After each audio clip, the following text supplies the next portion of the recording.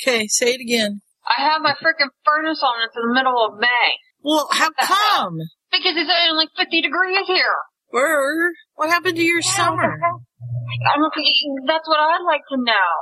I think Mother Nature went bipolar. That didn't surprise me at all. Oh, my God. So we did that yesterday. It's so cold. It was alternately sunny and giant dust clouds from the wind and hailstorm. Mm-hmm. Oh, my God. Yeah, all sorts of weird stuff. It's nice today. We've been nice for the last couple of weeks, up into the 90s almost. But today it was overcast and rainy. Well, we're supposed to get, it's supposed to get up until like the mid 70s, almost 80s this week, but it's going to be thunderstorms the whole entire time. Mm-hmm.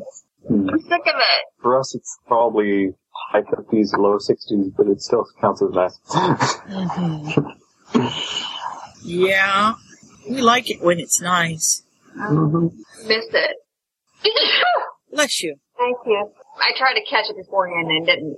Gonna do it again. Bless you. Thank you. What she said. Mm-hmm. Apparently I didn't have enough supper tonight. Uh-oh. I may be forced to have another cookie. Oh, darn. I made cookies yesterday, so. They're really sort of more muffins that happen to be cookie-shaped. So, banana recipe, so it sort of came out more cake-like than your usual cookies. That's all right. So, I go ahead. had a Palladian run yesterday. Did you? That sounds scary. Yeah, it was quite funny. Well, yeah. Tell us about it. Oh, okay. I didn't know. I thought you were going to say something, so I didn't want to. I felt like I had interrupted. Nope, you're fine. Well, okay. Well, I have my two running buddies that I run with pretty much on Sunday. And so we decided last Sunday was the marathon. So we already ran the half marathon. And so this time we're like, we just need to run. We need to do something. Let's go a little later than we usually go. Thank God we did because it was freaking cold. Mm-hmm. So we all got to park in the parking garage. And since we went later, we were able to use the bathrooms. Right. Well, I'm only 5'3", and my other girlfriends are almost about 5'9", so they call me the midget. Aww. That's okay, I'm used to it. So they put me in the, so we're like, okay, we're all good in the stalls. There was 3 stalls. And so we go into the stalls, and of course they put me in the handicapped one. I'm like, guys, you put the midget in the handicapped one.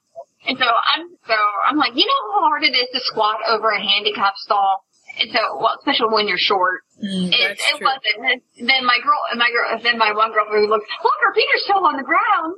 Making fun of me. Aww. So, well, I got my feet revenge. Well, my one girlfriend and I, we got out, we washed our hands. And then I hear my other girlfriend's like, the door's stuck. Well, we laughed at her. We're like, whatever. And we're like, we'll go outside and see if she comes out. Like we left her. Well, we wait a couple minutes, we're giggling, and then we're like, she's not really coming out. We gotta get in there. She has her foot on the wall, on one part of the wall, trying to get the door open out of the stall. She's like, I'm stuck. Oh my God, I'm stuck. I can't get this door open. Of course, I shoot a video. It's on Facebook too. Well, she's like, oh my God, I'm stuck. I mean, we're cackling.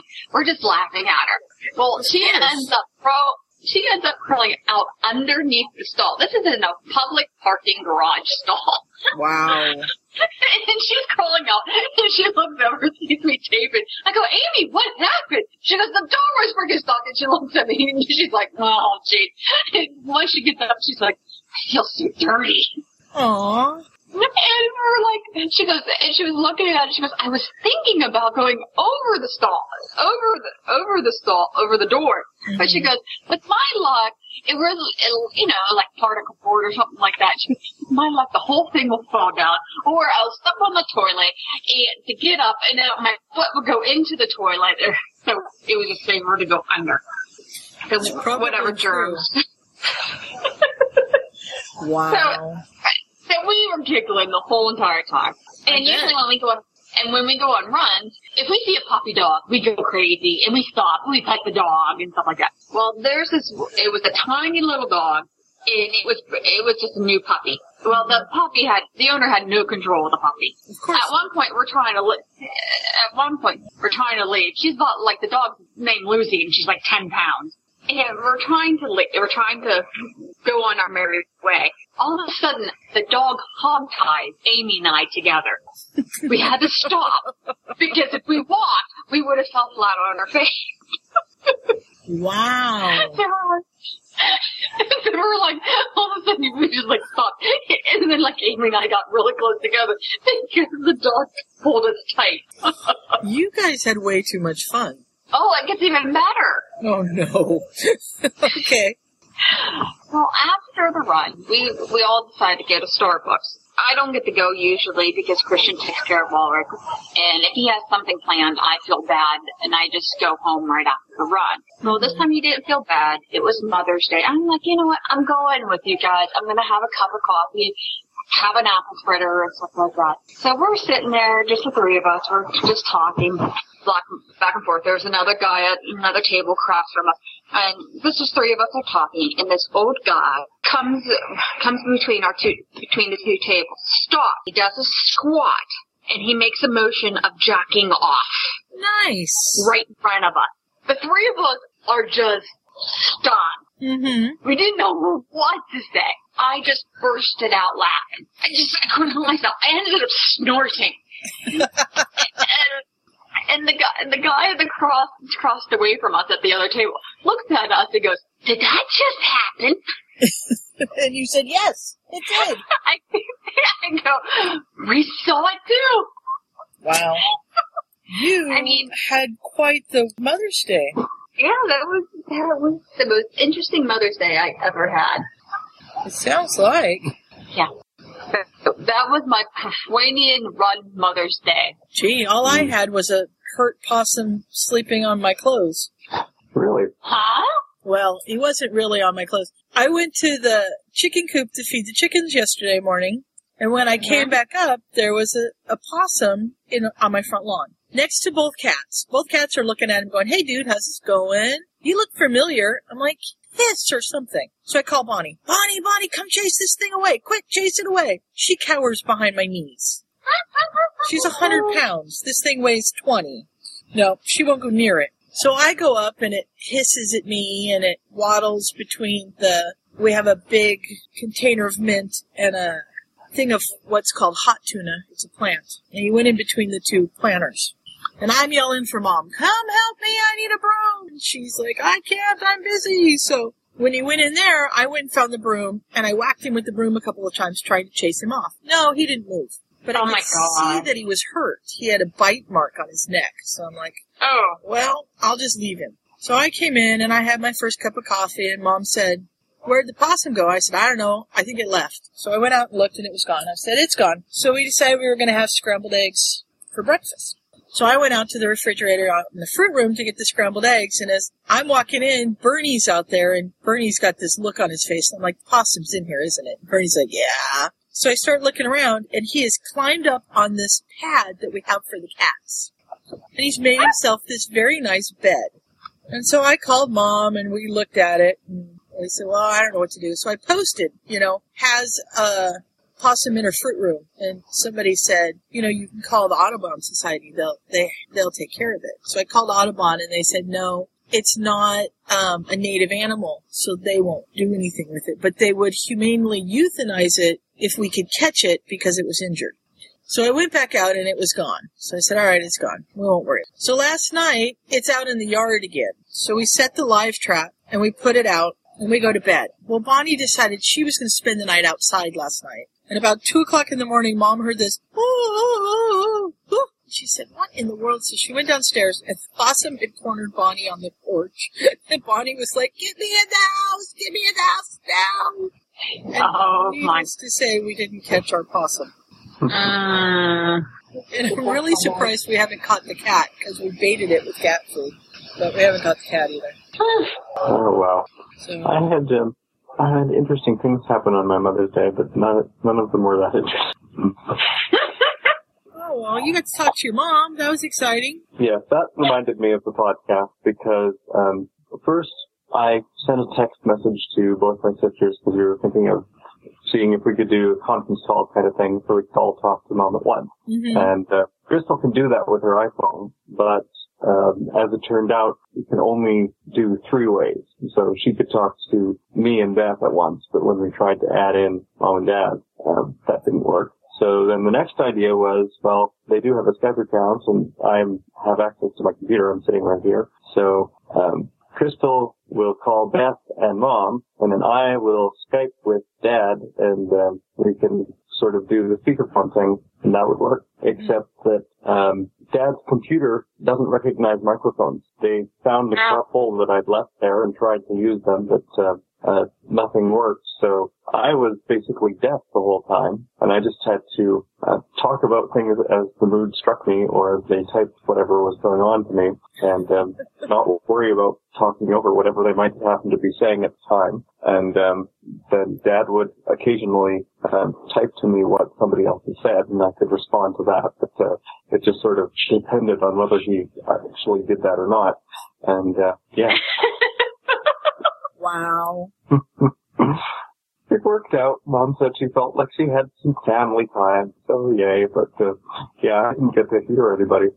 Yeah, that would be Well, tough. it's kind of like how it's like how you drop off in the middle of a conversation during a podcast. So yeah. Mm-hmm. Mm-hmm. Usually, I'm the one people are typing to, or I'm the one typing to people because I decide not to record things, and I'll just insert to the conversation that way. But I can still hear the rest of the conversation. Right.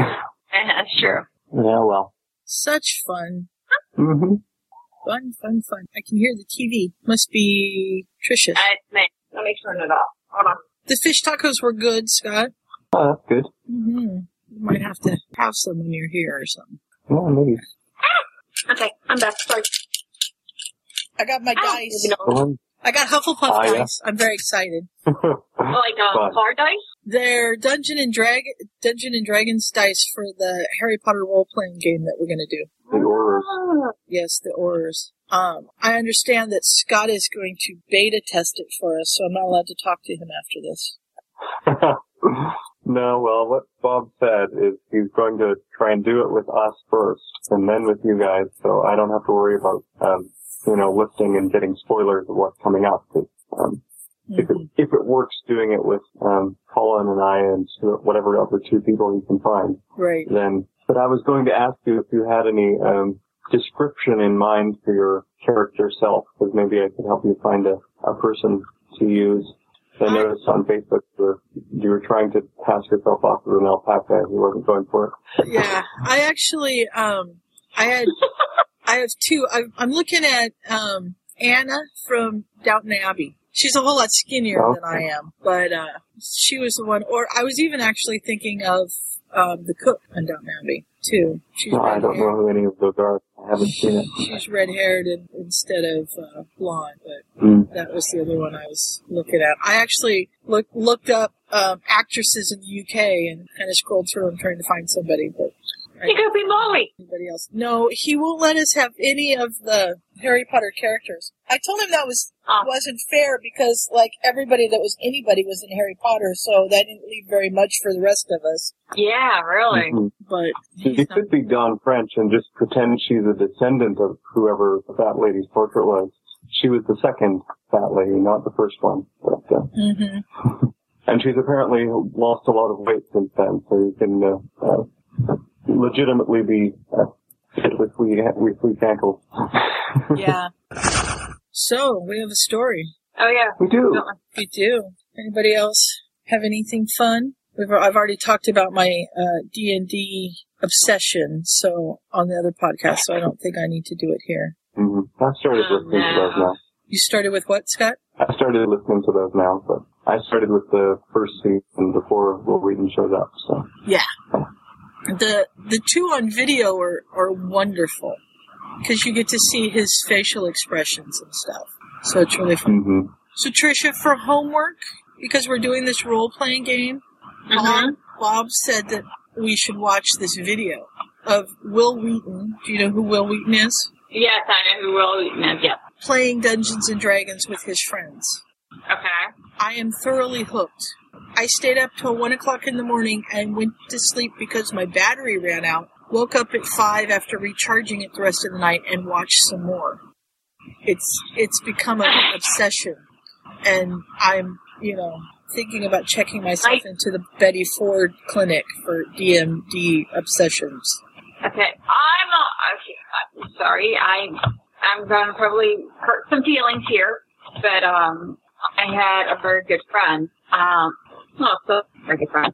Her ex-husband was very much into the Dungeons and Dragons, Warcraft, and all this other stuff, and it ruined her marriage. Where he didn't do anything other than that. So anytime I see Warcraft. Okay, this is how bad it is. I took Christian and his roommate to a New Year's party where a lot of the guys play Warcraft. Mm-hmm. Okay. All they did was they stayed downstairs while all there was, some of them were absolutely beautiful, were upstairs frolicking, and they were down underground in the basement playing Dungeons and Dragons. Wow. But Christian and his roommate both looked at me and go, "What is wrong here?" Yeah. He looked at me and he goes, "You know what?" He goes, "If I wasn't dating you," he goes, "I'd be hitting on every single damn woman and showing them all the wonderful time. You know why? Because I could. Because they never experienced it." Yeah. I mean, it's not just wives, girlfriends. I mean, it was bad. I mean, in seeing how it can be an obsession, it just kind of scares me. I mean, I know Harry Potter is an obsession too, yeah, but this was bad. I mean, where you completely ignore your people and see that. Mm-hmm. And I'm not even playing. I'm just watching them. But, there's only 2 videos, so it was a quick obsession. Okay, good. So I'm sorry if I seem like a little about it, only because it just scares me.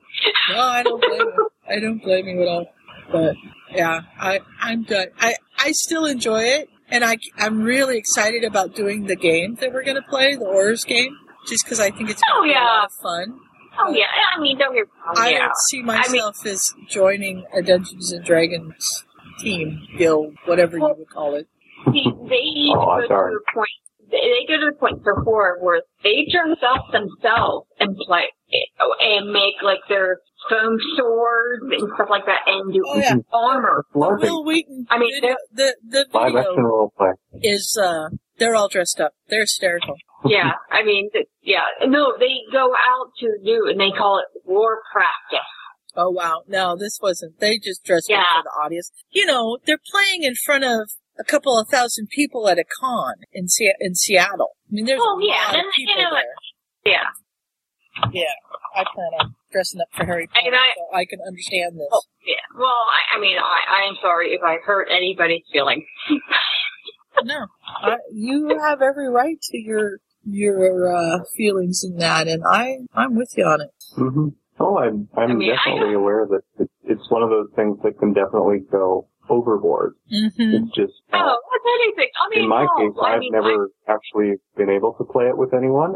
It's one of those things I've sort of gotten interested in through reading webcomics about it and stuff, and I've never gone any further. And I think it'd be kind of neat to actually find people who would come and sit and play with you rather than I'm not as interested in like the massive online things like World of Warcraft and stuff. Right. Yeah. Unless I already I knew a group of people already and we decided to start playing together, maybe, but to just start myself and wander around and hope I find some friendly people, I don't know.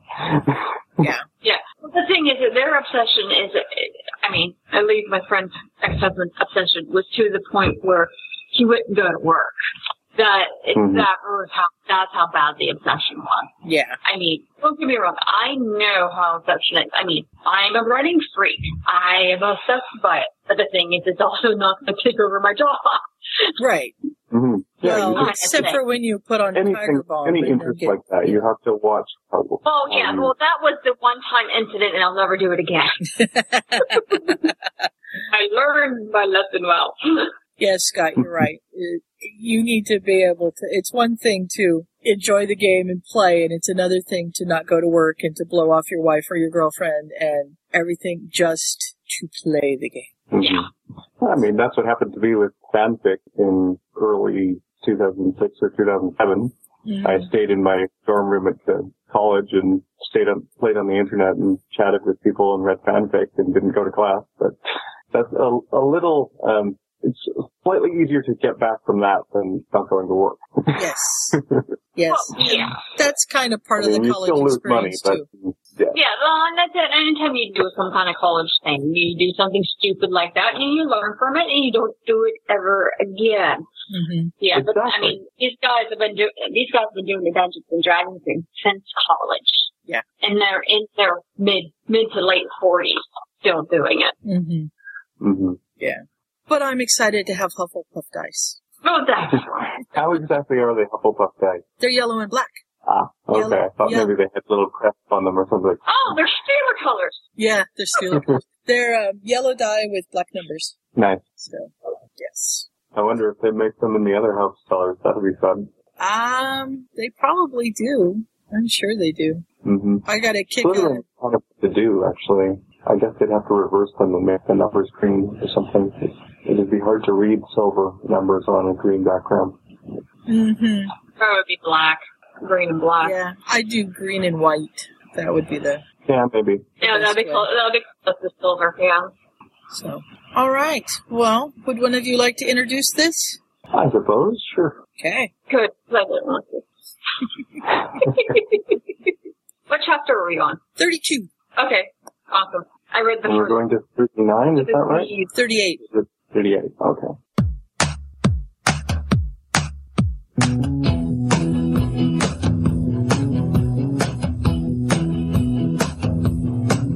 Hey Ron, the next time, yeah. Previously on Potterfic Weekly. Where would you like to start, Sue? Well, let's start at the beginning. That would be awesome! My resolutions for this Potterfic Weekly season is not to snort. Welcome to Potterfic, whatever. Oh, Scott. Did we lose Scott? Okay, what did I miss? Am I surrounded by Hufflepuffs? You Yes, are. you are. Yes, you are. Apparently, I'm Jen, and I don't know my alphabet. No, she's the poster child for our podcast. Shit. I snort. I think I need more meds. My meds have kicked in, I can tell. Sure. I think that's 2. That could possibly be 3. Moving right along. I felt like a rock star. Just really big knickers. Pants are your underpants, not trousers. Potterfic Weekly, defining strange terms for your edification. But I was planning on getting grammar anytime soon. Really, honestly. Saxon Snorkax. 2 of my favorite subjects. I love Snape. You are quite possibly clinically insane. In the nicest sense of the word, of course. We'll always laugh before the end. Potterfic Weekly, where the story never ends. Welcome to Potterfic Weekly, everyone. The original podcast in the Potterfic Weekly family of podcasts.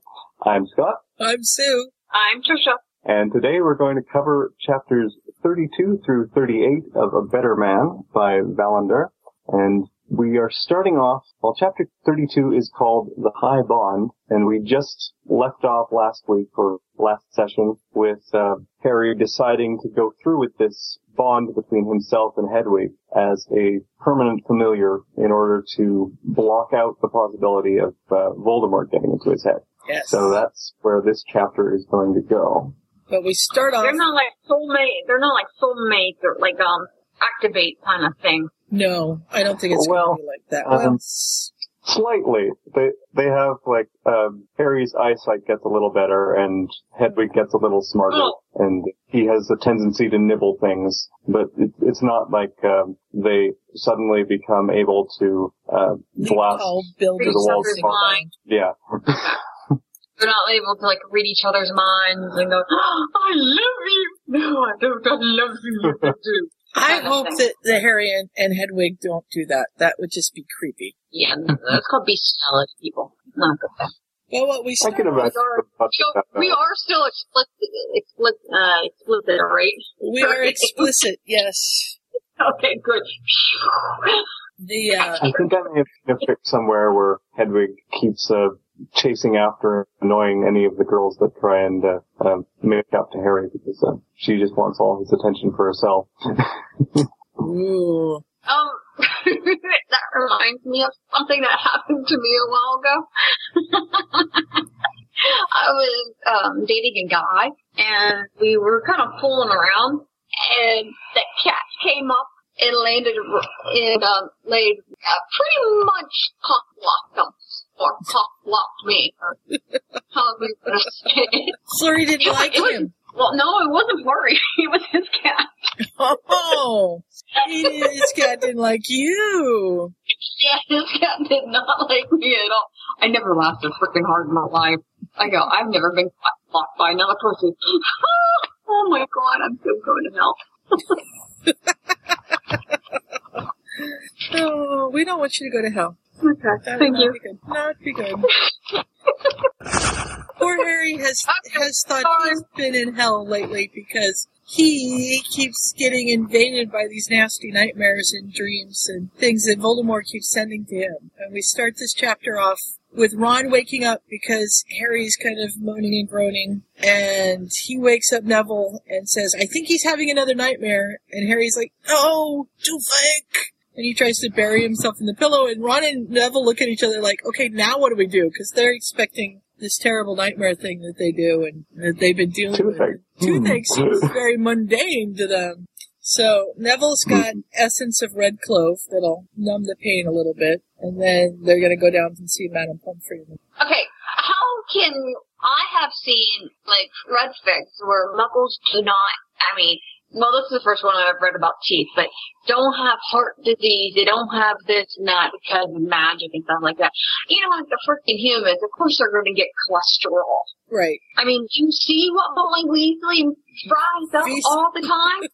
Feeds those kids, yes. Yeah, I mean, she's frying up eggs, she's frying up bacon and sausages, and, I mean, who knows what else she's frying. Right. That's where some of the people It's get definitely it going from. to be butter. Obviously, wizards must not get cholesterol, or half of them would have had heart attacks by now, from what we've heard described. But, yeah, I think it's just, we probably have slightly better metabolism, and I mean, Ron is a special case, but, yeah, well, Ron's a special case, alright. What did you say, Tricia? Stop telling some Dalek to me. He's got a hum in the background again, but he hasn't Daleked on me yet. Emergency! Yeah, I said cracking up. Don't crack up, Scott. We don't want you cracking up. Sorry. That's okay, I've already gotten up. You've already gotten up? It's alright. Oh, I gotta stop rubbing my eye. I got dirt in my eye. It was so windy today that I took the watering can and was trying to water the seeds that we planted at work, and the wind threw the water off of the entire box and hit the kids with it. They're like, teacher, you're all wet. And it blew over some of our plants out in the garden, some at home. It was very sad. At least the trees haven't come down yet. We lost one tree last week, but lost any more. So this actually does kind of go where you're saying, Tricia, because Hermione pops up in the morning and says, you know, well, maybe he eats too many sweets and that's why he's got toothaches. And, Neville says wizards don't get toothaches from sweets. Something about us keeps that prac stuff instead of prac stuff from forming. And that's just weird. Yeah, it is weird. So Neville says it's probably some sort of injury. I bet he cracked a tooth or something, and now it's infected. And it's like, ooh. Hermione's like, my parents are dentists. Maybe they could do it. No drills. No, we use spells and potions. So I'm kind of wondering where they are here. I haven't. Yeah, I know. Because it's talking about here. He wakes up in his bed, and then they hear Hermione's voice from the girl's side of something, and Ron's looking around. Like, where is she? They went down. Did she come in? What? And then they're walking over and sitting on a couch. So I don't know. It seems like they're in the tent at the World Cup or something, but I don't think that could work with this. No, I'm not sure where they are. Oh no, it says that Ron and Neville popped down to the common room to sit for a while. So Hermione must have gone down to the common room as well. Okay. Well, I down there. Yeah, so they start talking about it while they're in the common room. Yeah. And that's where Hermione says, okay, that makes sense. Yeah. And so... You just skipped the little part in the paragraph where they leave the dormitory. Mm-hmm. So. And we find out the next morning as he goes to see Madame Pomfrey that he does actually have an infected tooth. And I love him. He's like whimpering and trying to hold his jaw open so she can touch the tooth. He suffered the effects of the Cruciatus curse, suffered intense agony in his scar in the presence of Voldemort, broken several bones, and yet the pain of the toothache was something that he ranked only slightly behind the Cruciatus.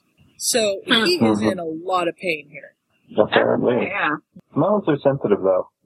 There are a lot of nerves in their teeth. The teeth. That makes a certain amount of sense. Teeth bug me. I can deliver a baby. I've had the training. I'm fine with that. Don't come to me with your tooth loose or with your tooth knocked out or bloody or something like that. It just gives me the woolies. I can't do it.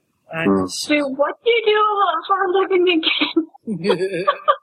I don't have to deal with teeth. You don't? Dog teeth? I pulled Jake's tooth. That wasn't so bad. That was the dog. No, I don't.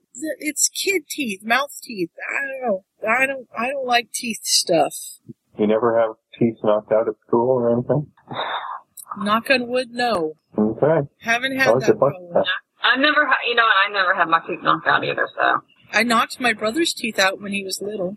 Aren't you a nice? I told that story, didn't I? We were on my bike. It was back when they still had banana seats on bikes.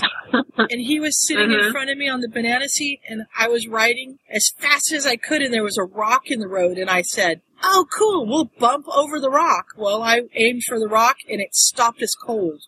I mean, we went from flying to nothing. And he went through the handlebars and went face first into the street. And we were directly behind our house. So we had to go halfway around the block to get home, and there wasn't a short way. We had to go the same distance either way we went. And he was screaming the whole way. Poor kid. I nailed him good. I didn't mean to. I thought it would be fun. I thought I'd just go blunk, and we'd, have like a ride. Oh, no. Yeah, like a little bump. Yeah, I about killed him. Hey! What did Mom say? They took him to the dentist. Tally's here. Let's see. She saw my Skype message to you guys that I had to go do the chicks, and she's like, you're doing chicks? What does that mean? Oh, boy. Had to move them. So I like this, though, because she just vanishes the tooth. Yeah. We could do something, yeah. Did you ever wonder where do the teeth go? Oh, Scott, I liked her. Where do the teeth go when you vanish them, or where do the teeth go? Yeah, where do anything go when you vanish it? I don't know. That is the perplexing question I'd like to know. It seems to be a transfiguration thing, so I think it's just transfigured into air molecules or something like that. So now I'm breathing someone's dead tooth. Lovely. Yes, you are. No, they're fresh air molecules. There's nothing left of whatever you transfigured it from. It's the same as anything else. If you properly manage to turn your beetle into a button, it doesn't have little legs and scuttle around anymore. It's just a button. And if you improperly manage it, then you have problems. But, Right. So, Kelly's not going to join us. She hasn't read, and she is very tired, but she says to tell y'all hi. Hi! Hi, Kelly. Hi! I haven't read it either. Yeah, well, shh, don't tell anybody. Oh, did I talk the talk soft loud and loud soft talk, Did you say it out loud instead of in your head? No, not at all, Tricia. You were fine. Yeah. Okay, good. So, Petunia's in here while he's being examined, and she's like, does he need to have a root canal? She's on the same wavelength as Hermione here. And Madame Pomfrey's like, no, I'll just vanish it. And not Pomfrey. Petunia's like, well, that's better than pliers. Pliers? By Merlin, Muggles are using pliers to put teeth? Yikes. So, but he's got an infection, and it's particularly resistant to most potions and spells, so it's going to have to heal, which means soft foods and no sweets. That means he got a Z-pack. Mm-hmm. Yeah. So everybody's eating all this glorious food, and he's stuck with porridge. He's just like, bleh. They won't even let me put things on it to make it taste better. And Ginny teases him, black currant tarts. No. Yeah, he's hamming it up a little bit because, Yeah, but then and he gets interrupted by, McGonagall. Miss McGonagall. Yeah. It actually doesn't say, but from the description, I think it's McGonagall. Yep, they need to go see Albus because they're going to perform the high bond. And this gets... Yeah, Seamus wants to know if that means he's marrying Ginny, and they explain, no, it's a familiar thing. So they head on into Dumbledore's office on the 6th floor today. Yes, because it moves. And most of the girls have not seen Fox before, which is fun. Yeah, Cho is like gaga over him, and he's soon after a burning day, so it's just beautiful. And I talked over you at one point, Tricia. What were you saying? I forgot. Okay. Something about the office. No, I just like the idea of I still just like the idea of Albus's room always goes around, always changing floors and stuff like that. I don't know why. It just kind of it makes me happy. Fun. Yeah. Yeah, the only problem with it is that if you needed the headmaster, you wouldn't ever know where it was. But it seemed like the portraits or somebody could shoot you that direction. I've seen some pic somewhere, it's not this one, but where there are just multiple entrances, and they all get you to the same escalator that take you to the office. You just have to talk to the right gargoyle. Right. So Harry goes right to Dumbledore and says, there's an awful lot of people in here. Is there going to be enough room? And Dumbledore says, no, we're going to go to the room of requirement. So Dumbledore says, now girls, if you want to spend more time with Fox, my door is always open, but right now we have work to do. And they head down to the room of requirement where Flitwick is already, along with Hedwig. Flitwick's going to be in charge of the ritual in general, which makes sense, given he's the charms teacher and everything. Yep. And Vernon and McGonagall are both there, too. And basically, the kids and Professor Dursley and McGonagall are going to stand, and Dumbledore are going to stand off to one side. Well, because the high bond relies on love. So they're going to all draw on their friendship and love that they feel. And it kind of reminds me... Oh my God, this is going to be a love fest. No, it's not. It kind of reminds me of, Scott, you're going to have to help me with this, the ritual that they did in After the End, Priori Incantatem? I believe that's what they used for it, yes. Yeah. So that's kind of what in one of the 3 chapters I have read. Yeah.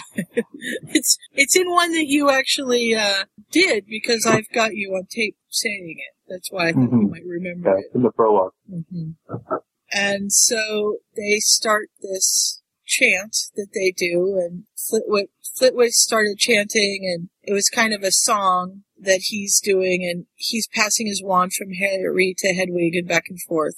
And the rest of the group is just sending their love for him. And at one point, Dumbledore kind of turns to Ginny and says, our part's done, so I'm going to tell you what's happening. And there's tendrils of the visible manifestation of the cords that bind the familiar to the witch or wizard. And there's little things with golden lights that are going back and forth between Harry and Hedwig as Flitwick does his chanting. Right.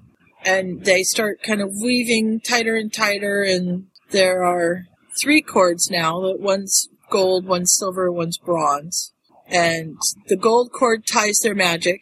The silver cord is the one that brought about the decision to perform the ritual, so it binds their minds and hearts. And the bronze cord ties their physical well-being.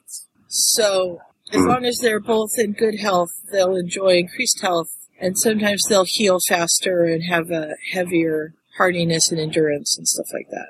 Yeah. And while they're... But that's also the downside, because if anything happens to one of them, then it's going to affect the other. Right. And while they're doing this, an inky black tentacle seeps through the shadows and starts heading for Harry. Yeah, exactly.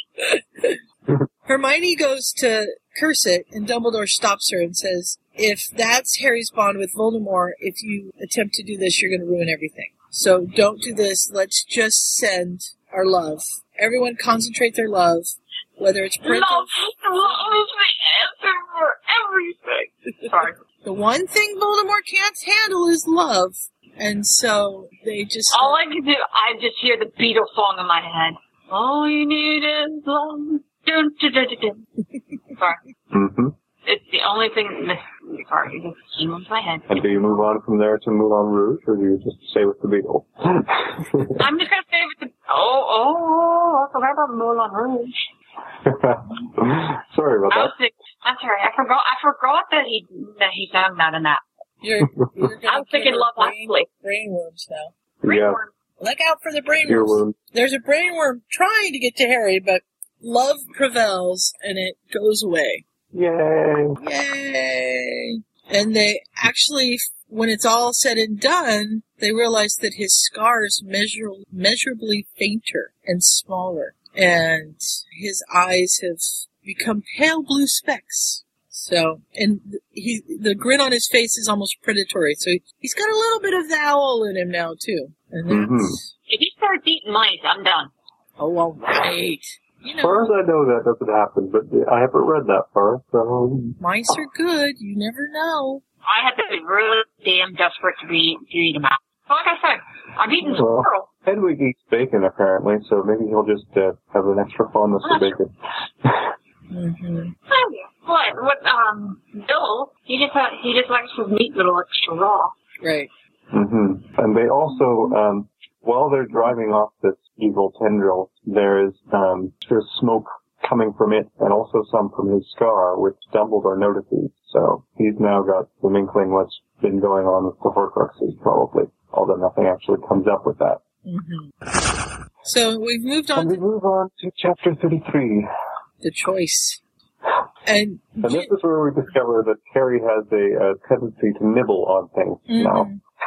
Yeah, he likes namely to Ginny. nip the base of her neck during their snogging sessions. So he's vampire. He's been hanging around Cedric way too long. He's turned into a vampire. Oh, now he's nibbling, not biting. There's a difference. So he needs a little less sleep than he did, and I don't even know this word. He was almost completely indefatigable. Is that what the word is? It's in the second paragraph, third to last word. Yes, indefatigable, I think is how you say it, but I'm not sure. It basically means he doesn't tire very easily. He's got a lot of endurance. Yep. We'll have to look it up in the dictionary and see how they say you pronounce it. Works for me. And his night vision is sharpened. He can spot things in the dark that was, glasses. Hedwig, on the other hand, has refused to stay in her owlery and instead has moved into... Okay, she misspelled it. That wouldn't surprise me. Yeah, there's no you. Yeah. Incapable of being fatigued. Okay. I don't know if you can hear it if I hit the thing. I'll pronounce it. I think I'll hear it, but I don't think you guys will. Try. Indefatigable. Okay. Okay. There you go. Thank you. I love Webster Dictionary. Almost as much I love Snape. Almost as much as you love Snape. That's pretty good. Yeah, well, because I suck at words, and I don't know how to spell words or shit. So that's why I love Webster Dictionary. I'm not very good at spelling, so I'm with you on that one. Yeah. It has saved me I don't know how many times. Okay, anyhow, let's express my love to inanimate objects. Well, that's good too. So we have an extended meeting of the OGLs, and the secondary members are progressing nicely. Neville has come out of his shell, and he's growing steadily. He's actually dueling Ron and holding his own for a little bit. My screen door is opening and closing. I wonder who wants in. Mm-hmm. I'll be right back. I'm going to go open the door. Okay. If it was opening, closing, wouldn't you think they can get in themselves? I guess they must be hitting it. I'm thinking it's an animal. Most likely. Yeah. Probably Bernie, but I could be wrong. I don't know. We should place bets. I don't have anything to bet with, really. Neither do I, but it's a metaphorical bet. Mm-hmm. I can't remember what the other animal's name, so I don't know I wouldn't know who Bonnie that. the dog. Bernie is, I believe, the orange cat, and Alex is the black cat. It was Alex the gray cat, yes. Oh, Okay. we were wrong. Oh, I was wrong. I thought it was And Bernie. I couldn't remember. I couldn't think of any of the animals' names for some. It was eluding me, the animals' names. Ah, no worries. Now, it Well, was, I wanted to have a nice bet going on. you had a bet going? Well, We were going to try to. Like I said, I couldn't remember the animals' names. Bernie was rarely really- comes in here. Alex likes to come in. I've been sleeping with my door open lately, which I probably shouldn't admit on a podcast because, you know, the bad guys can come and break in. But, I also have a very large dog. And as long as you're not smaller than a cat, she's pretty vicious. If you're smaller than a cat, then she's afraid of you. I was going to say, she was afraid of a 20-pound possum. That's true. I also have a can of mace next to my bed, so that Okay, we're good to go. that's helpful as well. So, yes. We have, And plus you have a friend named Trisha that lives in Pittsburgh, so she can come get you. right, she'll come save me, because she's scary that way. Then she'll shoot her. Say that again? Then you, never mind, I said cough.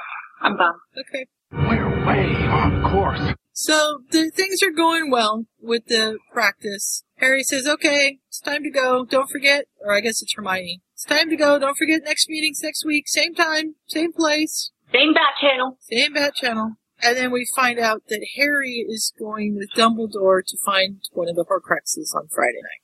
And Krumm's like, I don't like this idea. Both of you gone. If anybody knew, it'd be an ideal time for a Death Eater assault. Which fits in with canon nicely. Okay, quick question. Mm-hmm. Because since I'm a bad Hufflepuff and haven't been reading very much, what year are we in? Dead silence. They're doing the stuff from 6th year. But I am not sure. This is all happening post Goblet of Fire. Everything's been jumped up a year. 5th year is basically not happening, so they're doing the 6th year stuff in 5th year. Right. So, I mean, somewhere in there.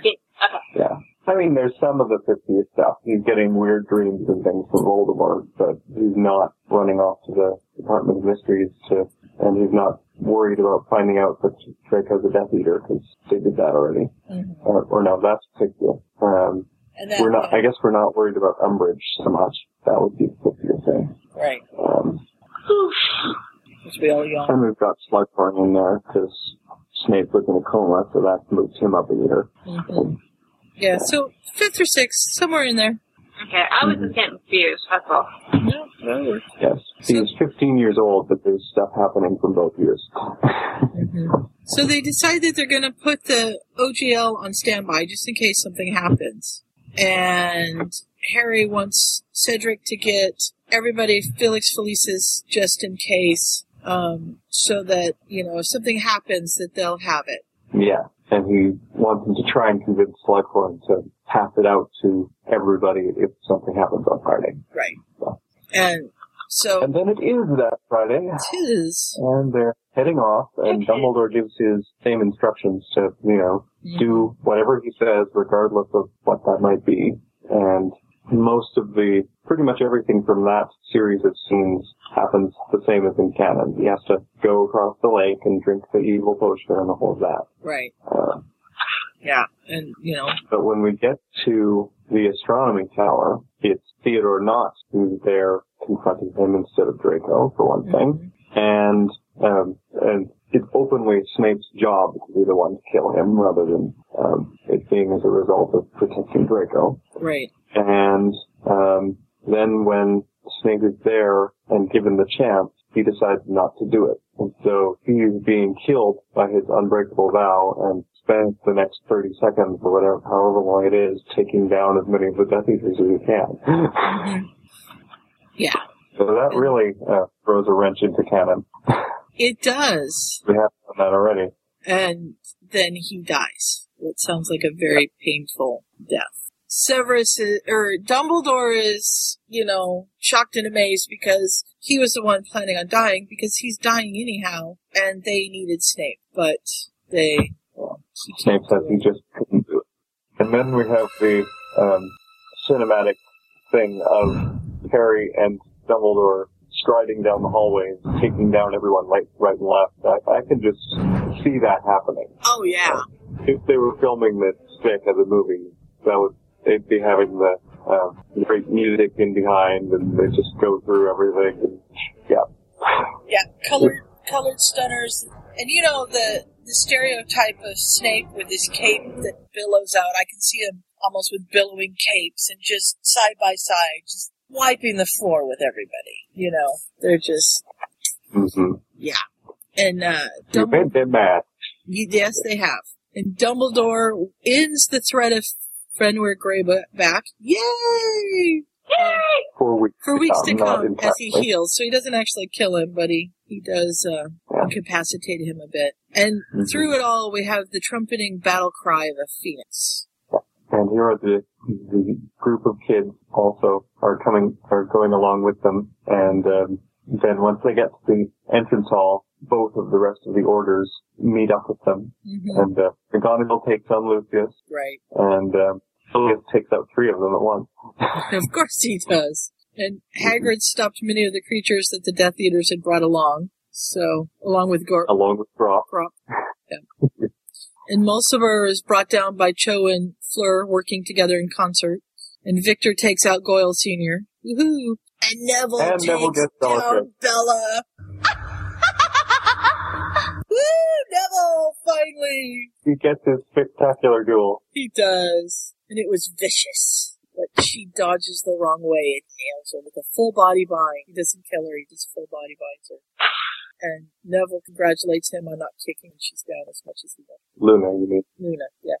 Sorry, distracted by the cat. I'm sure Neville congratulated himself also, but... Probably. Yeah, I want to know how Luna congratulated him, but better not. And they didn't lose anybody. Nope. Just, Bill did get scratched by Fenrir, and Justin apparently was hit by a blasting hack. Yeah. So he's in the infirmary, but they didn't lose anybody except Snape. And they lost several. I'm sorry, Tricia. Oh, I hate this book now. Oh. He went a hero. He's a hero. He saved Dumbledore's life. He's old. They sexy. Aww. So, we move to the next chapter, where Minister Fudge is being Minister Fudge. And he's just like, It's not done. We do not give the Order of Merlin 3rd class to a Muggle. No, we're not going to do it. Because we discover that in another part of the castle, while all this from the last chapter was happening, Vernon, being the Muggle Studies professor, had herded a bunch of kids into his classroom and was holding off the Death Eaters with a shotgun. A gotcha, you mean. Which is fun. Mm-hmm. Yeah. And I love that Lupin comes in with a message from the Muggle minister saying that they are going to confer the Queen's Gallantry Medal for services to her royal cousin. And that stuns Madame Bones, and I'm sure it just knocks Fudge over. Mm-hmm. So yeah, we don't get to see Fudge's reaction to that, because they're met as Madame Bones leaves Fudge's office, she meets them, and they have this conversation, and then they're heading into Fudge's office afterwards. Yeah. But yeah, we're gonna let him know he needs to draw up a press release. He's probably good at that. Mm-hmm. And then we shift over to the hospital wing, where Harry is mostly asleep. Mm-hmm. Yeah, because Dumbledore's collapsed. And they were already in the hospital wing when it happened, so that was good. And he's been out for 3 days. He's gained consciousness for a minute or two, but he hasn't actually come awake yet. And Harry... That's actually something I just noticed reading it this time, is they were in the hospital wing, and when Dumbledore collapsed, Flitwick caught him before he even hit the ground and moved him onto a bed. Yeah. Well, Flitwick's fast, man. Mm-hmm. Yeah, but the thing is, I mean, he's still, he just missed, but he's still hurt leg crack, man. I don't know. I mean, wow. Yeah. I don't know. Maybe Flitwick's, levitated. Oh, I'm sure Flitwick levitated. Yeah, it's thanks to his quick wand work. It's not like Flitwick physically caught him and lifted him on the bed. It was charms that did it. Yeah. The Calvin knows of my Harry Potter fascination, and so last night he's like, I have something you have to watch. And I'm always frightened when he has something on YouTube that I have to watch. Yeah. So it's web cartoons videos, and it's Ron, who looks absolutely hideous, and Flitwick. Flitwick's teaching them Wingardium Leviosa, and Ron's using the Wingardium Leviosa to lift Hermione's robes up so he can see her underwear. And she's like, stop it, Ron, stop it! And he's like, and then Snape comes in, and Snape's like, 20 points, and he's just awful. And then he's like, okay, now there's another one. I'm like, oh dear. So then it's the Accio spell. And Ron's like, Accio bum! And Hermione's getting drugged to him. And then he gives her basically to Harry to have his way with. It's very naughty. And Calvin's like, these are funny! And I'm like, these are terrible! Oh my god. How old is he again? 12. Hopefully he doesn't really understand everything, but he does. Oh, I'm so sorry. no. Do you know what they're doing right now? We'll probably have to cut this out. Okay, they're doing cut it out. sex ed at school right now. Oh. They have boys and girls all in one large room, and they have an anonymous question box. And the teacher is literally answering the questions that everyone has put in the box. Oh my Calvin God. told us some of the questions that were asked, and and Michael said, and this is a quote from my brother, that teacher's got balls. And it's a girl teacher, it's a woman teacher, and she is and their homework is they have to go home and discuss what they've learned with their parents, and their parents have to sign off on the fact that they actually talked about it. Oh my god. Let me say that it made for a very interesting Mother's Day meal. Mm-hmm. Oh, you just took the cake. You took the cake for the best Mother's Day. I thought I was good. That was just phenomenal. So, yeah, I learned things I didn't know yesterday. I bet you did. I have some pretty embarrassed kids going home with that. I am sure. Oh no, they were pretty enlightened kids, and they're probably excited now.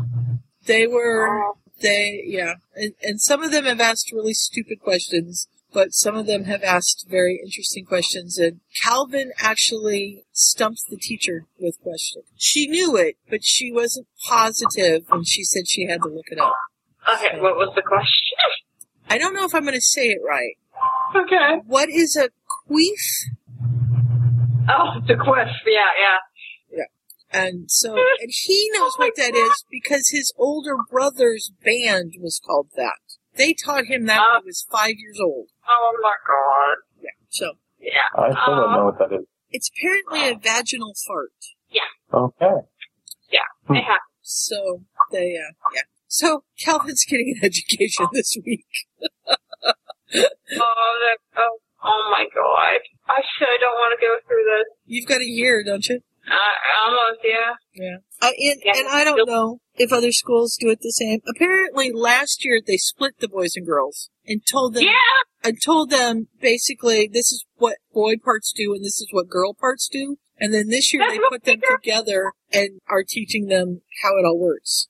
But the teacher is preaching abstinence at them, or I guess preaching's not a good word, but she's, if you don't want to get STDs and you don't want to get pregnant, abstinence is the only way. Yeah.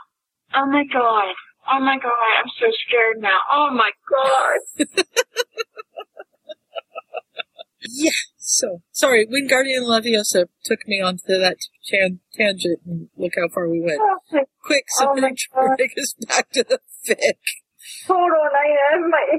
Oh, you broke me. Oh, no. We broke Trisha.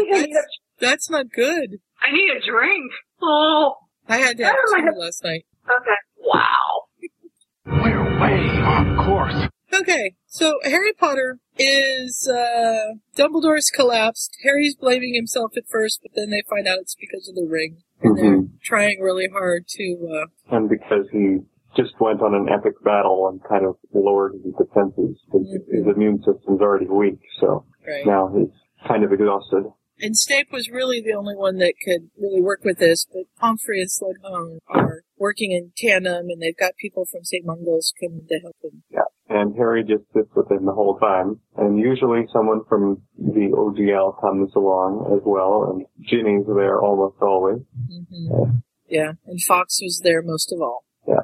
And Ginny's fallen asleep on his lap, and he's tried to send her off. Let's see. He's alone because she'd fallen asleep on his lap for the third time, and he sent her off. And she promised to get enough sleep for the both of them. And Albus wakes up. Yeah. And he explains to Harry that he knows he's dying and probably not going to last out the year. Mm-hmm. And if he does, he's still handing the school over to Minerva because he wouldn't be able to handle it. Mm-hmm. And Harry's crying. Is there nothing we can do? There's got to be something. Apparently, Fox's Phoenix Tears did cure the poison from the potion that he drank. Mm-hmm. And the poisonous part of the curse, but it's still got this withering thing anyway. Yeah. So, and, he's like, but I don't want to lose you, Grandpa Albus. I almost lost you in the astronomy tower, but Professor Snape gave his life for you. And Dumbledore says, I had asked him not to. If he had killed me, know this, it would not have been murder. It would have been the same as a muggle being taken off life support. Because he knew he was dying, and that was the whole, that's canon. That was the whole thing, was he wanted Snape to kill him so he wouldn't have to suffer. Yeah, and to get him in better with Voldemort. Mm-hmm. But apparently, having had this new Harry and the nice Dursleys and such around, he's gained more compassion, and he just couldn't do it. Right. And during the course of the battle, a random curse just happened to obliterate that particular area on Snape's left arm, so nobody had to know he had the Dark Mark at one point. Mm-hmm. What a coincidence. It was a quinkety. Yeah. So then Dumbledore wants to, Harry pulls out the locket, and Dumbledore says, wow, it was all for nothing. And they read the note. To the Dark Lord, I know I'll be dead long before you read this, but I want you to know that it was I who discovered your secret. I have stolen the real Horcrux and intend to destroy it as soon as I can. I face death in the hope that when you meet your match, you will be mortal once more. R.A.B. And of course, Dumbledore knows it's Regulus immediately. Yeah, so that saves some time there. Mm-hmm. Figure that out. Yeah. And then they have a ceremony to honor Professor Snape and the various other people who fought. He gets to hang his Order of Merlin hangs in the trophy room, and the only picture they have of him has somewhat of a smile on it. Yep. And Professor Dursley's given the Queen's Medal for his own actions with the shotgun. And I love it.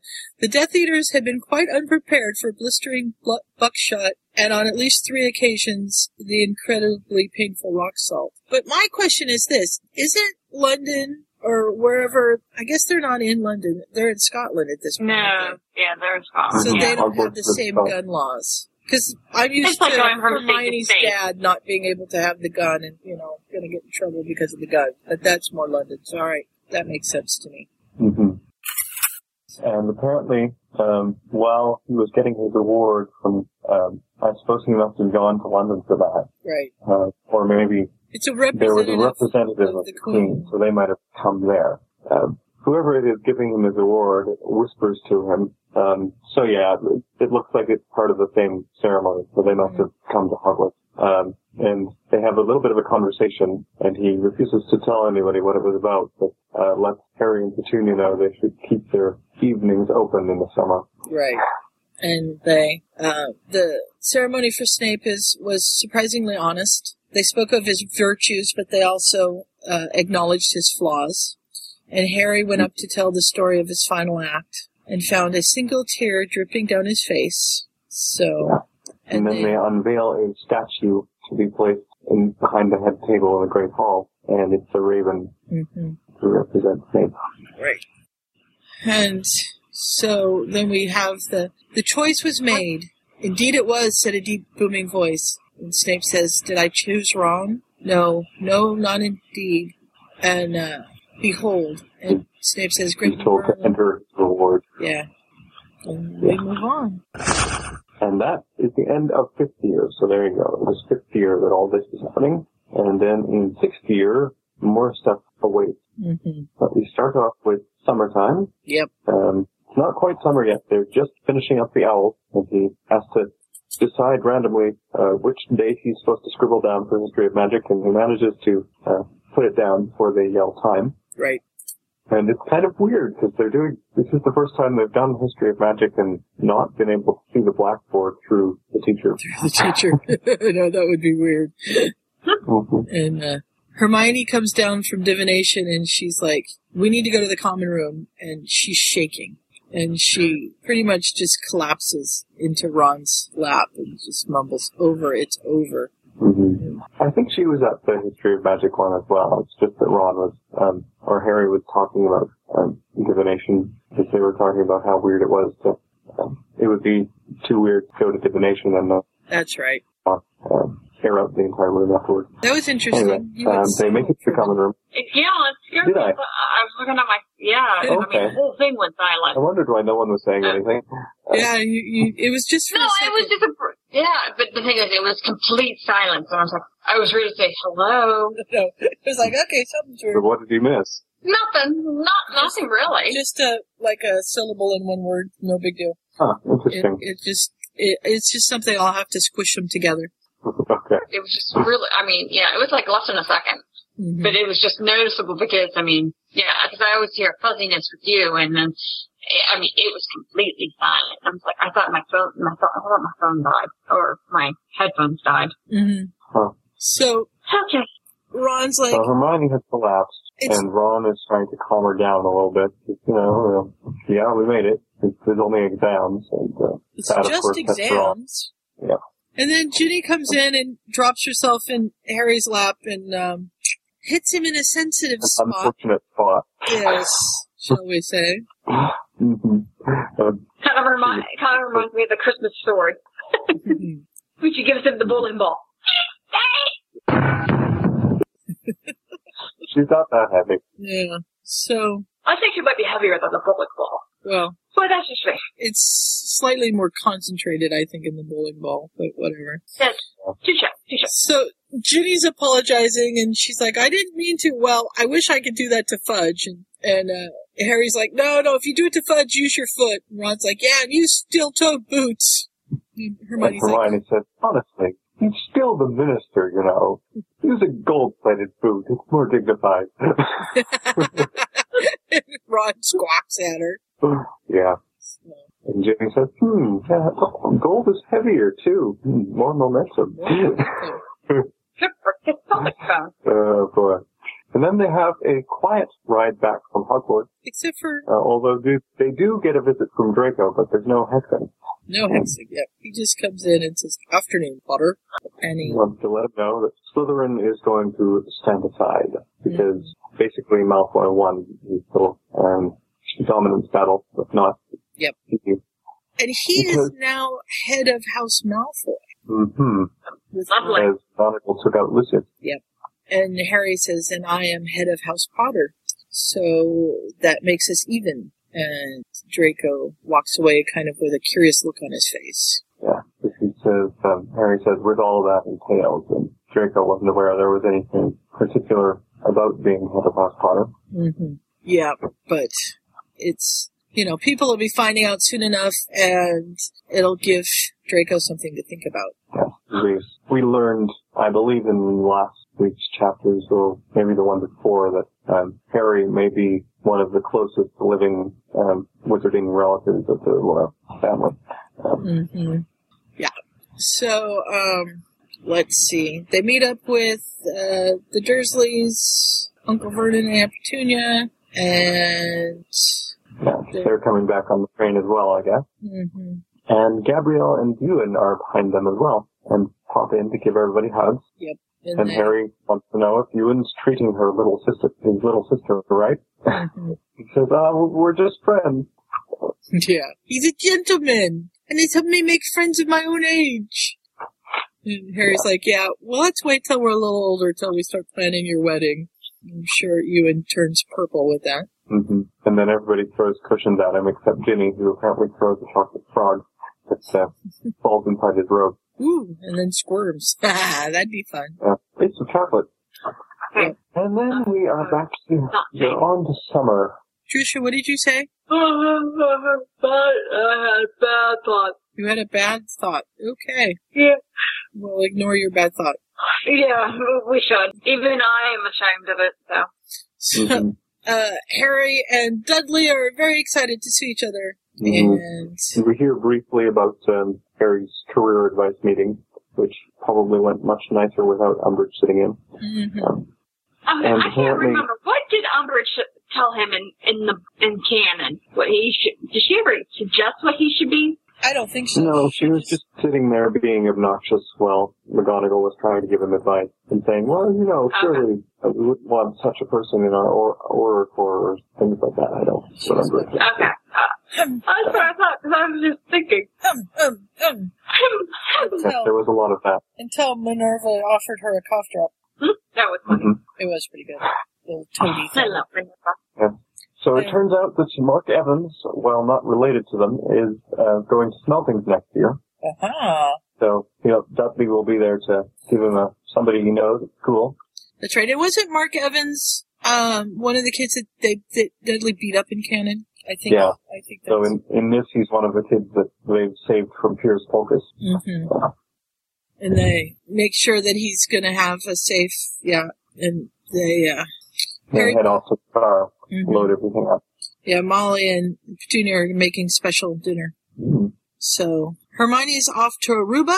They make good money for dentists. They're always traveling. Dentists make good money. Sorry to say that. They make very good money. Yep. And It could be really bad. Dudley's seen the prophet, so he knows what happened with Snape. And Dudley says, Snape's a hero. He saved Grandpa Albus. And Harry says, yeah, but he's going to die anyhow. He can't survive the curse. And so Harry's crying and Maybe a year. Mhm. And they get to the burrow, which is ablaze with life and activity. And Molly and Petunia are cooking in syncopated symphony. Mm-hmm.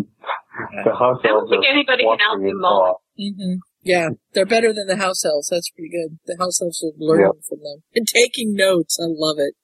Yeah, they've done all their other chores and they've been ordered not to help with dinner. Mm-hmm. So Molly is doing the magic side of things and Petunia is working the Muggle technology. Yep.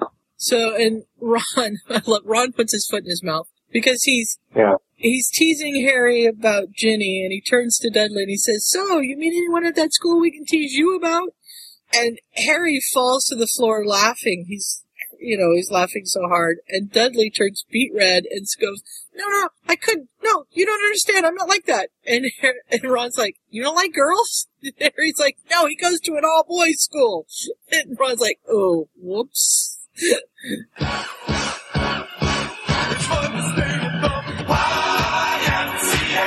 We're not gay. Not that there's anything wrong with that. I sort of said the wrong thing, and I accidentally cast aspersions on Dudley's character. Yeah, that's it. His character. Okay. Yeah, Percy comes in wanting to know what all the fuss about. I sort of skipped over that. And Harry's, of course... And then he decides he really doesn't want to know. But Harry's I'll be in the other room. Your mouth on. And Fred and George need somebody to help test their inventions. And then we get Mrs. Weasley calling them down for dinner. And That's because when Harry says he's going to tell Sirius, Dudley says anything but that, and George says, well, would you like to be a guinea pig? And he said, maybe not quite anything. so here we that's go the- for Trisha's super soulmate powers. Because Harry gets this thought in his head. Bored, came the thought. Bored, agreed the voice. And then at the same time, they both think, tag? And the owl says, tag, agrees in his mind, and they're heading out to, he tells Uncle Vernon and Aunt Petunia that he's fleeing to the burrow so he can play flight tag. And his aunt's voice says, nope, we need to get cleaned up. We've got something special going on tonight. And the owl and the boy look at each other. Special? And so, apparently... This is what they were to keep their evenings free for. Mm-hmm. Yep. He tells Hedwig that they'll play tomorrow, but this is really, really important. So get yourself and gussied up. Yeah. And Dudley's like tugging at his collar. Mom, can I take off our jackets? Nope. And there's a knock on the door. And there's a man dressed as the Royal Marines in the Royal Marines dress uniform. And he says, we are prepared to depart, sir. and they get in a stretch limo. Mm-hmm. It's Albert Wainwright, who is the protocol assistant, and Dudley's like, protocol? What, are we meeting the Queen or something? And he's like, yes you are. You are meeting the Queen, and they're like, what?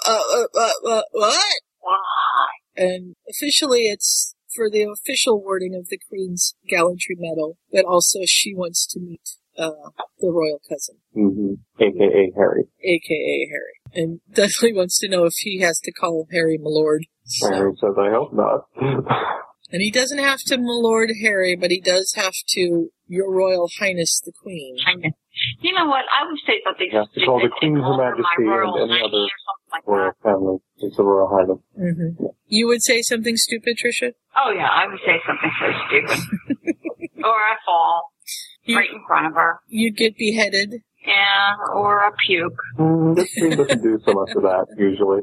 I would probably puke more times. Yeah, I am feeling that. I would stumble over my feet, probably knock her down, look like I'm like tackling her. Well, and then I'll probably puke because I'm so upset that I stumbled on my feet and tackled the Queen, or break her hip because she's like 105.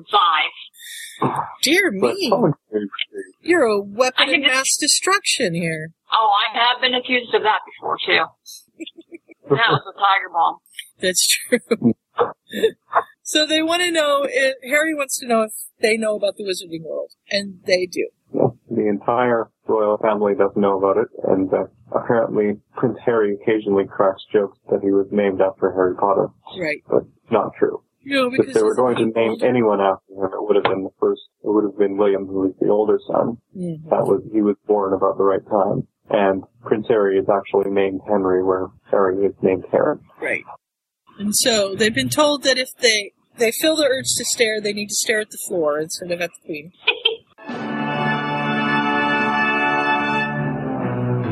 God save our gracious Queen, long live our noble Queen, God save the Queen. Vernon steps before the Queen and kneels. And she gives him his award. So, and we find out that he took actions to prevent Harry from being blindsided during the end of the battle, which I don't even think Harry knew about. So, he goes through all the motions that he's supposed to go through, and then he says, words cannot express my emotions at this moment, thank you. And they have dinner together. Oh, could you imagine all the forks that you probably would see, all the silverware that you had to use for at least a dinner with them? You'd have to really know what you were doing.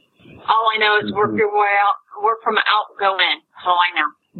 But I'll probably be using a fork for a spoon and a spoon for a fork. You could do this, Tricia. I have faith in you. Good. Don't take me out to a really fancy restaurant. It's not good. Okay. Yeah. And then the Queen gives a toast to Mr. Vernon Dursley and Mr. Harry Potter, and then they're invited to join her in the parlor for after-dinner conversation. The dinner itself has been fairly quiet. Right. Yeah, me too. I wouldn't be eating if you're ready to throw up. You and your vomit. That's what I was going to say. So, I'd be so afraid of making an ass of myself. Yeah. I have no idea what I would do if I was meeting the wrong family either, but hopefully I'd manage to stay calm. And stay calm until you left, and then you just break apart. But well, and I love Dudley, because Dudley's like, I'm going to go tell everybody at school that I had dinner with the Queen. And Vernon's like, careful, you shouldn't say things. You might get a big head. And Harry's like, too late. And they start to bicker. Yeah. So, and they thank Mr. Wainwright for assisting them. Your Majesty's hospitality was an amazing thing. And so he lets them know that Her Majesty was impressed with them as well. And says good night, and off they go. And then we're back. And when they are, the reason for doing that is because one of the neighbors at the Dursleys is obviously trying to hear what's going on with this limo pulling up. So Harry's like, thank Her Majesty for allowing us to come and enjoy her hospitality. That's right. I forgot that part. Wayne Wade is a pretty good guy. He's going along with it. So that was cool. Yeah. And she tripped over her feet trying to get to the phone so she could start the gossip train. So, and we've got Ginny wanting to know what he talked to the Queen about because he's finally 3 days later made it to the burrow so he could play tag with Hedwig. Mm-hmm. And Ron, Ginny. Yep. So he told them that he'd met the Queen, but they haven't yet told Ron that he's related. They figure it's for the award. And Harry says, "Oh, she tried to convince me to run off with her. You could pick up the pieces with Prince Philip." Ginny's having none of that. No, I don't think that would go very well. No, probably not. The age difference, man. I mean, that's the problem. The age. Mm-hmm. That's a little bit bigger age difference than Tonks and Remus. Yeah, talk about a bagel. Not good. Then we've got Hermione show up, and Ron's like, "Hermione, you're back! Did your vacation over?" And she's like, "Well, no, actually, my hotel is run by wizards, and once they figured out who I was, they let borrow flu powder. And, you mean that you're a witch?" And is like, "No, that I'm Hermione Jane Granger." And they're like, "What?" Mm-hmm. There are Google's best blowing gum cards, apparently, with all of them on them. In Europe, outside of England, outside of the UK. Yeah. Wasn't Drool's best blowing gum? Is that that's not a Harry Potter thing. That's a thing from Willy Canada. Wonka.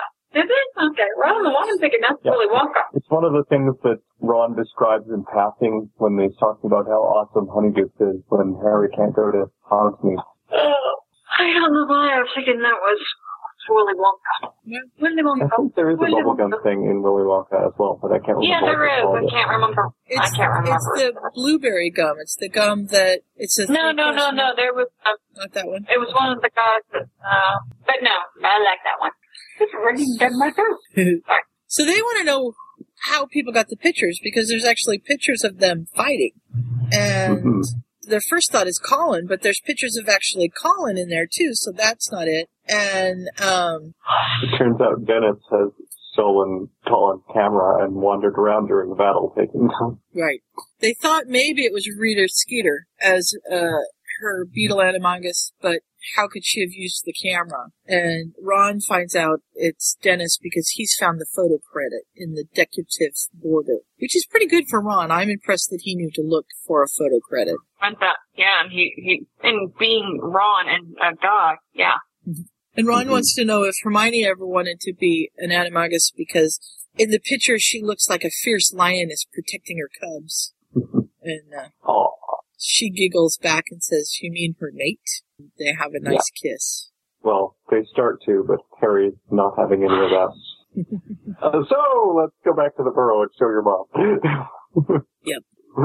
And then we have another metaphysical scene. Mm-hmm. There's dark and a light at the end of the tunnel, and whoever this is figuring the light might not be the best place to go, and he has to decide whether he wishes to roam the earth of spirit or spend eternity in hell. And Peter Pettigrew is now a ghost. Not quite a ghost. Sort of a ghost. He's a poltergeist. Yeah. I guess it's in this section, but we discover later that he's a revenant. He's a particularly evil sort of ghost. Yeah. The author's note says, and Pettigrew is back, so to speak. There is darkness coming around the corner. Will Harry and his friends be ready? Ooh. And chapter 37, Ghosts of the Past, opens with Voldemort praising Wormtail's dedication. He's shown up again. Mm-hmm. Yep. And Lucius steps forward and says, "I would serve you as a ghost too, my lord. My devotion is fully towards you." And Voldemort says, "Okay, let's test it." And he Avada Kedavra's him, throws the Avada Kedavra curse, and Lucius is just like, "Yeah, bring it on, I'm ready." And he stands there and waits for it to hit him, but it misses him and hits the guy behind him because Voldemort was just testing. Yeah. So he gets his wand back. Because apparently they've broken them out of prison. Mm-hmm.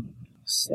And then we switch to Sirius, heading up the lane to the burrow. Mm-hmm. And he wants to borrow Ron and Ginny.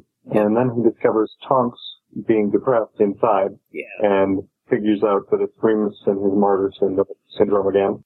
So he spent some time talking to her as well. And Molly flips out and asks the twins to go and get Ron and Ginny. Mm-hmm. But they want to know why Tonks and Sirius are there, and Molly says, never you mind, just go get who I told you to get.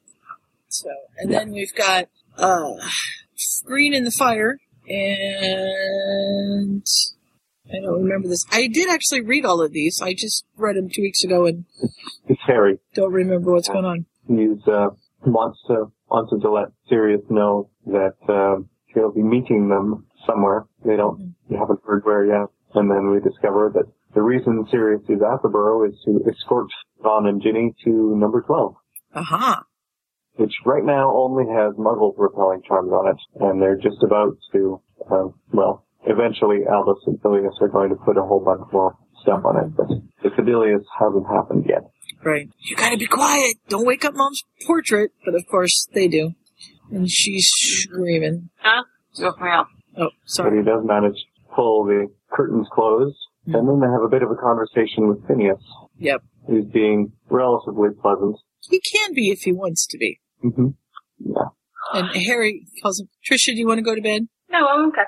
Okay. Am I yawning that much? Yeah, but that's okay. I just wanted to check on you. No, I'm fine. I'm listening. No, I'm listening while I dose. It's fine. That's all right. As long as I don't put my head down, I'll be fine. Well, Sirius lets them know that Phineas was one of the most feared and hated headmasters of Hogwarts ever. Mm-hmm. But he's better now because all the headmasters' portraits owe their loyalty to the current one is. And Dumbledore has kind of brushed him up a bit. Mm-hmm. And Harry knows him because he's met his portrait before, so he gives him a bow, and Phineas is pleased by the respect and such like. He's got a solid head on his shoulders, even if he is too accepting of all these various changes and things. That's it. Creature! We need to find the locket, so we're going to ask Creature. Mm-hmm. And Hermione tries to be nice to him and gets spit on for her pain. Of course. And I wonder if it is like a elf pee. It gets stains out. It gets the stains out? Maybe, but I don't think she had any stains on her, so. Okay. Yeah. He threatens to bite off her nose. He's just not very nice. So I like the other creature better. Mm-hmm. Yeah. And we also discover that Ron and Ginny are related to the Blacks, which I think we knew. But in this fic, at least they've decided that the relation is through Cinderella Weasley. Okay. Yep, one of Mom's cousins. And of course, that starts Mrs. Black up again. No blood traitor shall claim the last scion of the House of Black as a relative. Unclean filth, you should be wiped from the face of the planet. And Phineas has just come back from Hogwarts and says, "Oh, silence, you misbegotten daughter of a tavern wench." He's had just about enough. Yep. And she's like, what? She's never been face down before, but of course he's a portrait, so he can walk into her portrait and shake her or whatever. But yes, he hits her on the side of the head. Yeah, and he pretty much unsticks the sticking charm. And because he says, be silent or I will silence you. And she's like, how? We're both portraits. And he's like this. And the portrait falls off the wall, and there's all these thumps from upstairs, and it's like, oh, it appears that it's tied into the spell holding the elf heads up in the study. Maybe we should clean them up. Yeah. I might want to get rid of those. They'll start to rot in a few days. And we find out that a headmaster's portrait has special privileges. Mm-hmm. And go ahead. Sirius is going through all the lockets, going, no, not that one, not that one, no, not that. And he wonders, do you think Creature will notice? And obviously Creature noticed. Yeah, there's a scream, a scream of horror. And he goes to destroy Phineas's portrait. And Sirius stops him. I order you to never cause harm to any portrait in this house, or allow harm to come to one except by specific direction from myself. Yeah. And of course, Harry leans over to Hermione and starts in with Hobbit jokes. Yes, he does his Gollum impression. We hate Hobbit. apparently Tolkien was part of the Pruitt family. He was a fourth cousin. Of course he was. Mm-hmm. Yeah, because all the purebloods are related. Yep. And here comes Critcher finally with the right locket. So they head off. Phineas says, "Oh, don't worry about it. Don't be scared of this locket thing. It'd take weeks to possess you. Days, maybe, if you were one of the children." And Harry leans over to Ginny and points out that it took a lot longer than days for her to be possessed by the diary. Mm-hmm. So. Yep, he's proud of her. She says, "Okay, that's good. Let's get going. Let's get rid of this thing." Which I don't And we're remember. on to chapter 38. The last Death one. and Beyond. Oh, good. Which is That's all not I can quite- laugh for. Yeah. It's not as fun as Infinity and Beyond, but, you know. Nope. Infinity and beyond. And we have a little saying here that we don't quite know where it's from. Are you sure we should tell him? He must know. I owe him no less. But is he ready to know? He must be. If he's not, we may lose him to despair. And we jump to Harry's birthday present. Yay! Yay! He's been opening all his presents and left Ginny's for last because he knows she really wants him to open it. So he goes, interesting. Are you sure I should open this right now? And so finally she threatens to hex him. It's, well, yes, but if I have bats flying out of my nose, how will I be able to see my present? And inside is a vial filled with silvery liquid. And it's a memory of some sort. Yeah. And Lupin is remembering that Lily apparently gave James her memories of their first date on his birthday. Mm-hmm. So, interesting. Yep. And he wants to speak to Harry in the kitchen. Yep. Are we getting enough talk? Just like Calvin did? Well, he's getting He's getting ready to come into his full inheritance. Because next year he'll be 17. Which Harry figured out a little bit with the incredibly expensive cheese sandwiches. Yeah. Boy, I want one of those. Oh, that's so good. It probably cost $30. Yep. Mm-hmm. And then Just for a sandwich. they tell him that they need to get Dudley. And he goes and gets Dudley, and he says, okay, I think they are going to have to talk. I don't know about that. But we're in the middle of a war here, and I'm a lead orer, so there's a good chance I won't make it. So you guys are the ones that I'm going to name in my will. I mean, Ted and Andromeda and Dora will be getting some of it, and the Weasleys will get some, but mostly it'll be Remus and Harry and Dudley. Right.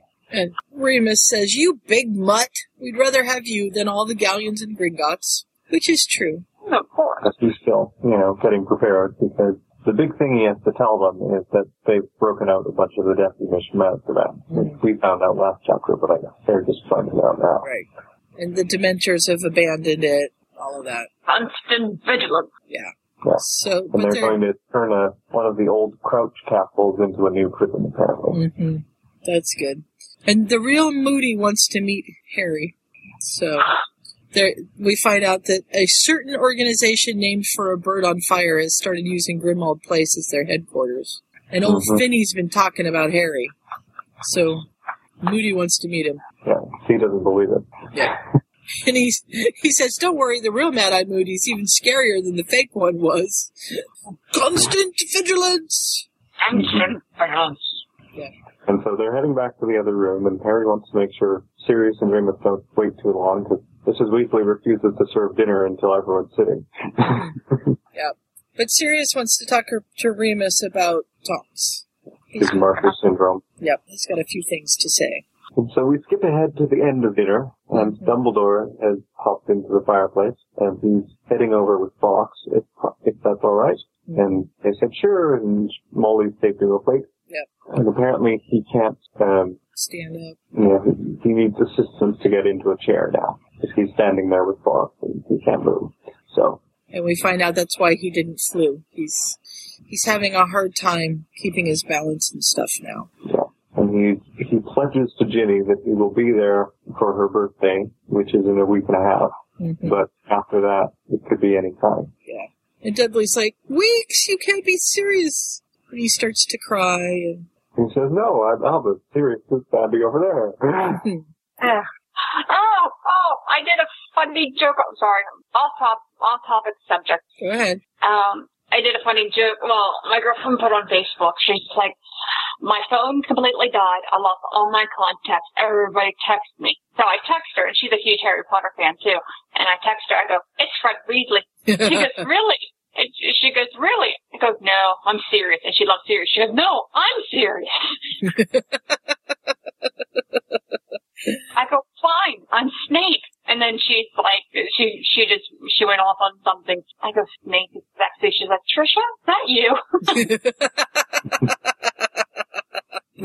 Oh, Trisha, you and your Snape. Yeah. I wonder if there's ever been a fic where Sirius gets to watch Airplane. I have never actually seen it myself, but I remember the Shirley. You surely can't be serious. My name is not Shirley. Yeah.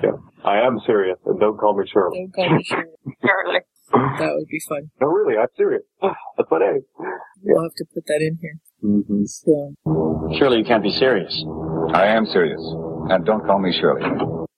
It's too soon, says Harry. Too soon. Too damn soon. He's even cursing. Uh-oh, he's swearing. Uh-oh. Uh-oh. And Aunt Petunia and Mrs. Weasley scold him at the same time. But Albus tells him it's okay. You know what? You can be mad at that. That's perfectly normal. So we're back in the spiritual zone, and the spirit's thinking that everything looks different on this side, and he floats through walls that would have stopped mortals, and it turns out it's Nick on his way for a date with the Grey Lady. Mm-hmm. Yeah. Sir Nicholas always seeks the front bench. Mm-hmm. Nick and the Grey Lady are talking about maybe moving on, but they're not sure yet, and they're happy where they are now. They found each other. Yeah, they're getting ready to go out together, and it's just a really happy time. And then there's emotion on one side, and the Grey Lady says, what was that? And Nicholas says, I'll go find out. And there's a mocking voice, a date? A ghostly date? Who'd have thought you had it in you? And Nick says, but you're a Gryffindor. You're one in my own house. And he gets killed. Nick's just poof, gone. There's nothing they could do. And Peter has arrived. And Moody figures out he's been grabbed by a specter, which is not a synonym for ghost. It's a more powerful ghost that's wrapped in hate and madness that, if they hang on long enough, will eventually fade into a normal ghost, probably.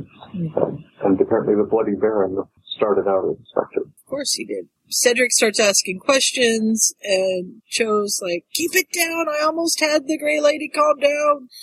You've got her all started up crying again. And this is where this is one place where you can tell that this was written before Deathly Hallows, because they have one of the fairly strong theories for quite a while was that the Grey Lady was the same as the Grey Lady from the Tower of London. It was supposed to be Anne Boleyn again. So in this version, that's who she is.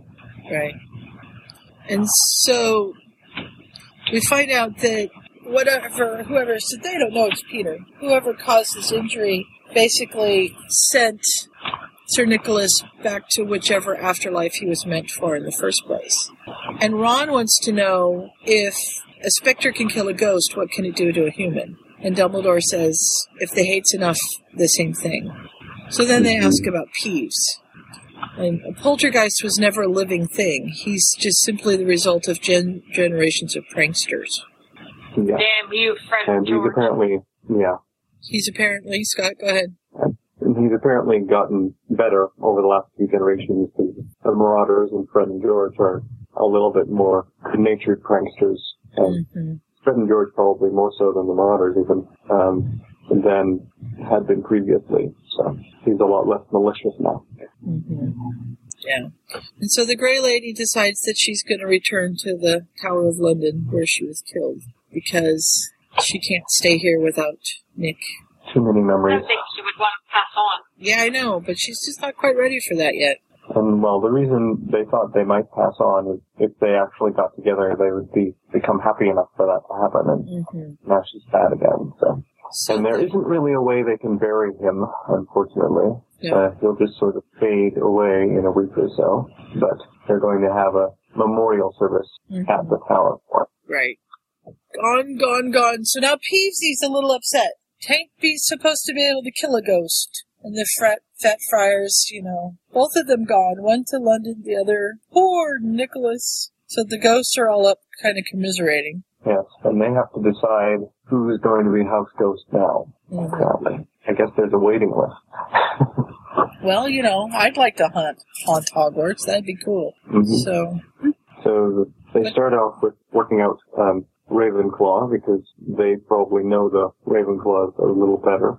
Mm-hmm. The Baron suggests Mr. Albert Waffling, who wrote one of the textbooks, and Fat Friar has Perpetua Fancourt in mind. Peeves wants to know if they know any good jokes. So that's the important thing, obviously. Yeah, of course it is.